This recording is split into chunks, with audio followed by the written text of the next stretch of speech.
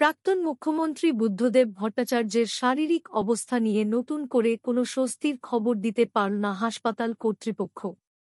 রবিবার বিকেলে উডল্যান্ডস হাসপাতালের মেডিকেল বুলেটিনে জানানো হয়েছে যে তাঁকে ভেন্টিলেশনে রাখা হয়েছে। তাঁকে দ্রুত সুস্থ করে তুলতে যাবতীয় পদক্ষেপ করা হচ্ছে। সার্বিকভাবে শারীরিক অবস্থা এখনও সংকটজনক। গত কয়েকদিন ধরেই জ্বর ছিল প্রাক্তন মুখ্যমন্ত্রীর। দীর্ঘদিন ধরেই তিনি সিওপিডির সমস্যায় আক্রান্ত। শনিবার সকাল থেকেই ক্রমশ আচ্ছন্ন হয়ে যেতে থাকেন তিনি। শরীরে কমতে থাকে অক্সিজেনের মাত্রা।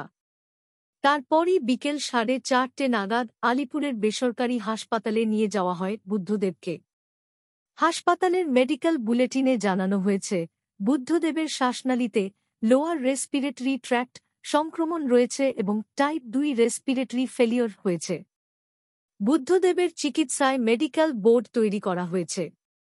ওই দলে রয়েছেন চিকিৎসক Koushik Chakraborty, medicine Souvik Panda, critical care Susmita Debnath, critical care Saroj Mondal, হৃদরোগ বিশেষজ্ঞ অঙ্কন বন্দ্যোপাধ্যায়, ইন্টারনাল মেডিসিন এবং pulmonology Dhruba Bhattacharya, internal medicine এবং critical care Ashis Patra, anaesthesia Dipnarayan Mukhopadhyay, infectious disease specialist Semanti Chakraborty, endocrinology Somnath Maity, general medicine Saptarshi Basu, physician এবং সুপার।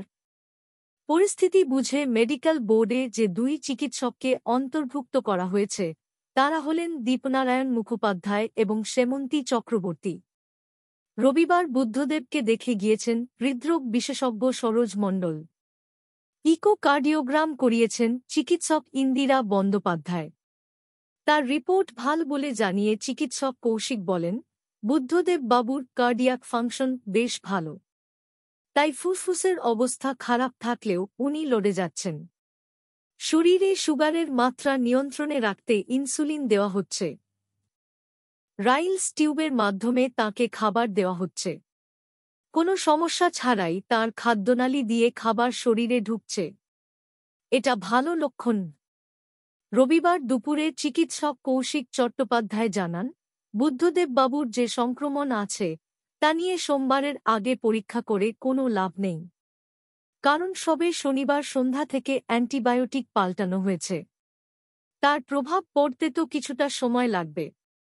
স্থিতিশীল হওয়ার জন্য 24 ঘণ্টা থেকে 36 ঘণ্টা অপেক্ষা করা হচ্ছে।